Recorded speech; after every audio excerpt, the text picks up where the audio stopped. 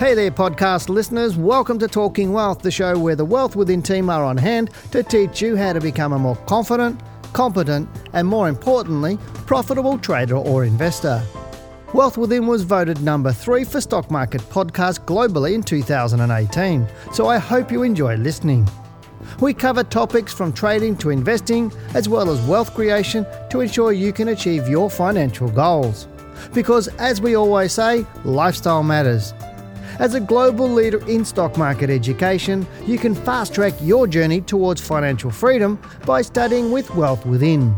If you'd like more information about our government-accredited courses or to listen to more Talking Wealth podcasts, head over to wealthwithin.com.au and click on the Talking Wealth podcast under the Learning Centre. Please note that the information in this podcast should not be considered personal financial advice. Hello and welcome to Talking Wealth. I'm Dale Gillum, the Chief Analyst here at Wealth Within, and hopefully we're all doing well during this coronavirus lockdown at the moment. But the exciting news is we may get out and do more. I know there's been a few more. I went down, or more people being out. I know I went down the street early this morning to support the local coffee shop and get a takeaway, and a lot more cars on the street at the moment. So a lot of people, I think, are sneaking out and sick of being caged up, but it's one of those things. We do need to still be very, very careful, and we still need to be making sure that we're not spreading COVID-19. And I know there's a lot of conjecture out there from people saying, well, it's just a flu and blah blah blah. But what we don't want is to overload our health system, and obviously people, the more at risk, the more vulnerable. We don't want to be causing issues for them, and so us who are healthy should be respecting that a hell of a lot. And it really is one of those times where we just need to buckle down and do it. And I really do believe Australia will pull out of this really fast. The US still stresses me out at the moment, the market in the US. I was only chatting with Janine, this morning, and she said, what are your thoughts on the market? And I said, look, I'm really confident on the Aussie market, in where, whilst I don't think we may have had our bottom yet, I said, but the US market, like during the GFC, I was just pretty comfortable. I knew it was going down. We knew we'd just sit back and it would bottom pretty quickly and everything would happen again. But this one, it's really different. What happened last month was in the US, where the Dow and the S&P both had their largest 1 month gains in at least 30 years. And some people were saying 80 years, but 30 years is long enough anyway. But it went up on absolutely no reason at all. And, even to some degree, our market has gone up for no reason at all. Right now, companies don't know the bottom line. They really don't know what the effect is going to be more medium to longer term in the next 3 to 6 months. There's a lot of uncertainty because whilst the governments are talking about coming out of, lockdown, etc., we still don't know. There's a lot of variables here. It's like, can we get people back to work, and we'll be working back the same way? I mean, we won't be going to mass events like pubs, or places where you put a lot of people in, like pubs, like clubs, like theatres, all sorts of places like that. So it's way too early to say, yes, the market's bullish, and I think it's way too early, and I think we still need to be concerned and just protecting the downside. And that sort of caused me to have a think about what my podcast today would be. And I went, geez, and then we're talking about our live YouTube show tonight. If you haven't seen our YouTube channel, Wealth Within TV on YouTube, we do a live stream every Tuesday night, 7 to 8 p.m. And Janine and I get on there. And tonight we're going to be talking about why people's portfolios are so poorly performed, and they really do. A lot of portfolios that we see from people look like a dog's breakfast, and I'm sure you can understand that. Basically, just with stuff everywhere, but it caused me to do a little bit more research and go and have a look. And I pulled out the ASX survey that from 2017. Now I know I've done a couple of podcasts on this one already. It's roughly 3 years old, and the ASX do this every 2 to 4 years or something. I can't remember. I haven't seen any later ones, but there's possibly a later one out that I need to get. But just looking at that, there was on page 46 of this ASX investor study. Now, just to let you know, you can go to ASX and just type in the search thing, ASX, just put Australian investor study, The PDF will come up and you can print it up and look at it yourself. This is freely available, and it is full of amazing statistics to share with you how Australians invest and what people think is good and what they actually do. This just shows you en masse coming from the ASX, investor psychology, and why, and it really explains why most people don't do very well out of the stock market. But there's on page 46, it says what are Australians investing in and how. And part of it is on 4.1, it says investments held by investors, proportion of investors. Now, the survey was done by, if I flick a piece of paper, I think it was done by Deloitte, actually, from memory. But it says on exchange investments, 60% of Australians are doing on exchange investments, or just over. About 55% are in cash, about 37% are doing property. Unlisted managed funds is under 10%, and others less than 5%. But it actually says on exchange investments are held by more investors in Australia than any other investment. Almost two-thirds, 62%, better say that right, of investors hold some form of on-exchange investments. This could be partially attributable to the low interest rate environment. Again, we're still in that.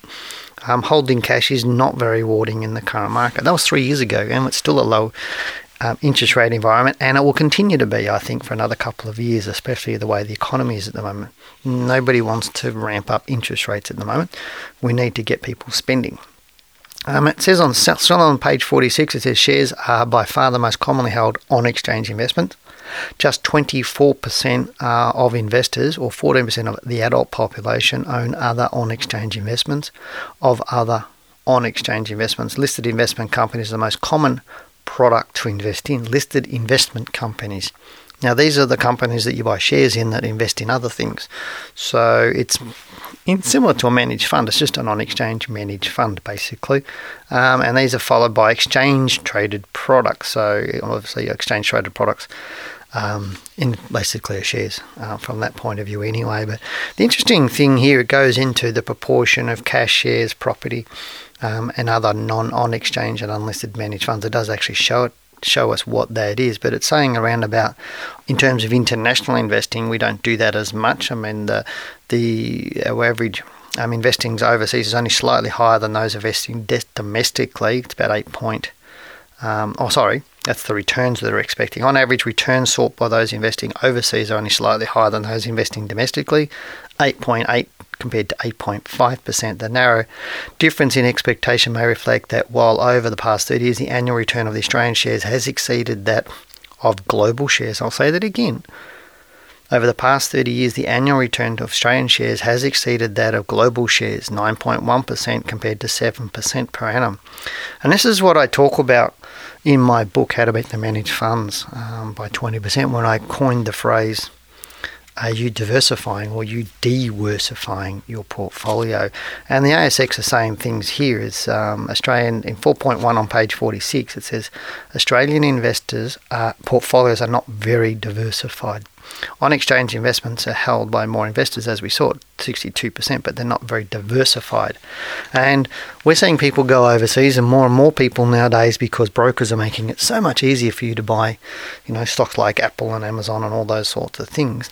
And yet people aren't necessarily getting the better returns. If you're doing index investing, why would you bother doing that? And I'm seeing people wanting to do index ETFs and thinking they're diversified, and you're not. And this is an argument I had with some financial advisors. They're saying, well, how can you say an ETF is not diversified if it's an ETF covering the top 200 shares in Australia? That's well diversified. And I went, it's diversified like nothing. It isn't diversified. You have one exchange with one stock code and putting your money in one thing on one exchange with one stock code. That's not diversification. What that invests in is irrelevant. What that stock invests in, like you could buy BHP, that's one exchange, one stock code, and one company, and that one company has multiple different places that it is doing business in. So that's diversified in that same manner. If I use the same logic as people in the financial industry, that's still diversified, because BHP has multiple business units. So what's the difference between buying one ETF and one BHP or one Rio or one National Bank? You're looking at the banks, they've got multiple divisions, so what's the difference to me? And if you're buying an index ETF thinking you're diversified, then in my view, which may be right or may be wrong. I'm prepared for people to say I'm wrong. I just think that's not diversified. It's still one company that you're dealing with. Whoever runs that ETF, whether it's beta shares or whoever, iShares, there's a whole heap of them. Why is that diversification? So my argument is if you're buying index ETFs, you're not looking after your portfolio. It's really as simple as that to me. It's if you think you're getting diversification and lower risk, then that's definitely not the case. But let's go on to there's page 52, I think. The source of investment advice by household income as a proportion of investors. It's really interesting here. And what we find is that the majority of people do their own research. 60% of people do their own research, and that's how they make their investment decisions. But it's also, we know that more than 50% of people rate themselves as somewhat or very, very knowledgeable or somewhat knowledgeable on investing in shares and in the marketplace or in the stock market. Yet the reality is, on a scale of 1 to 10, most people would lucky to be 1 to 2 in their knowledge of investing in shares and the share market. If I actually gave you an exam on investing in the stock market, I'm guaranteeing there's a lot of people listening to this that wouldn't get a very good result, even though a lot of people think they are. So there's this over bias, or this cognitive bias of people thinking they're better than what they are. And the real challenge is that a lot of those people don't even know that you don't know. It is quite interesting. But looking at this, it goes on for own research 60%, financial advisors is under I think it's about 40%.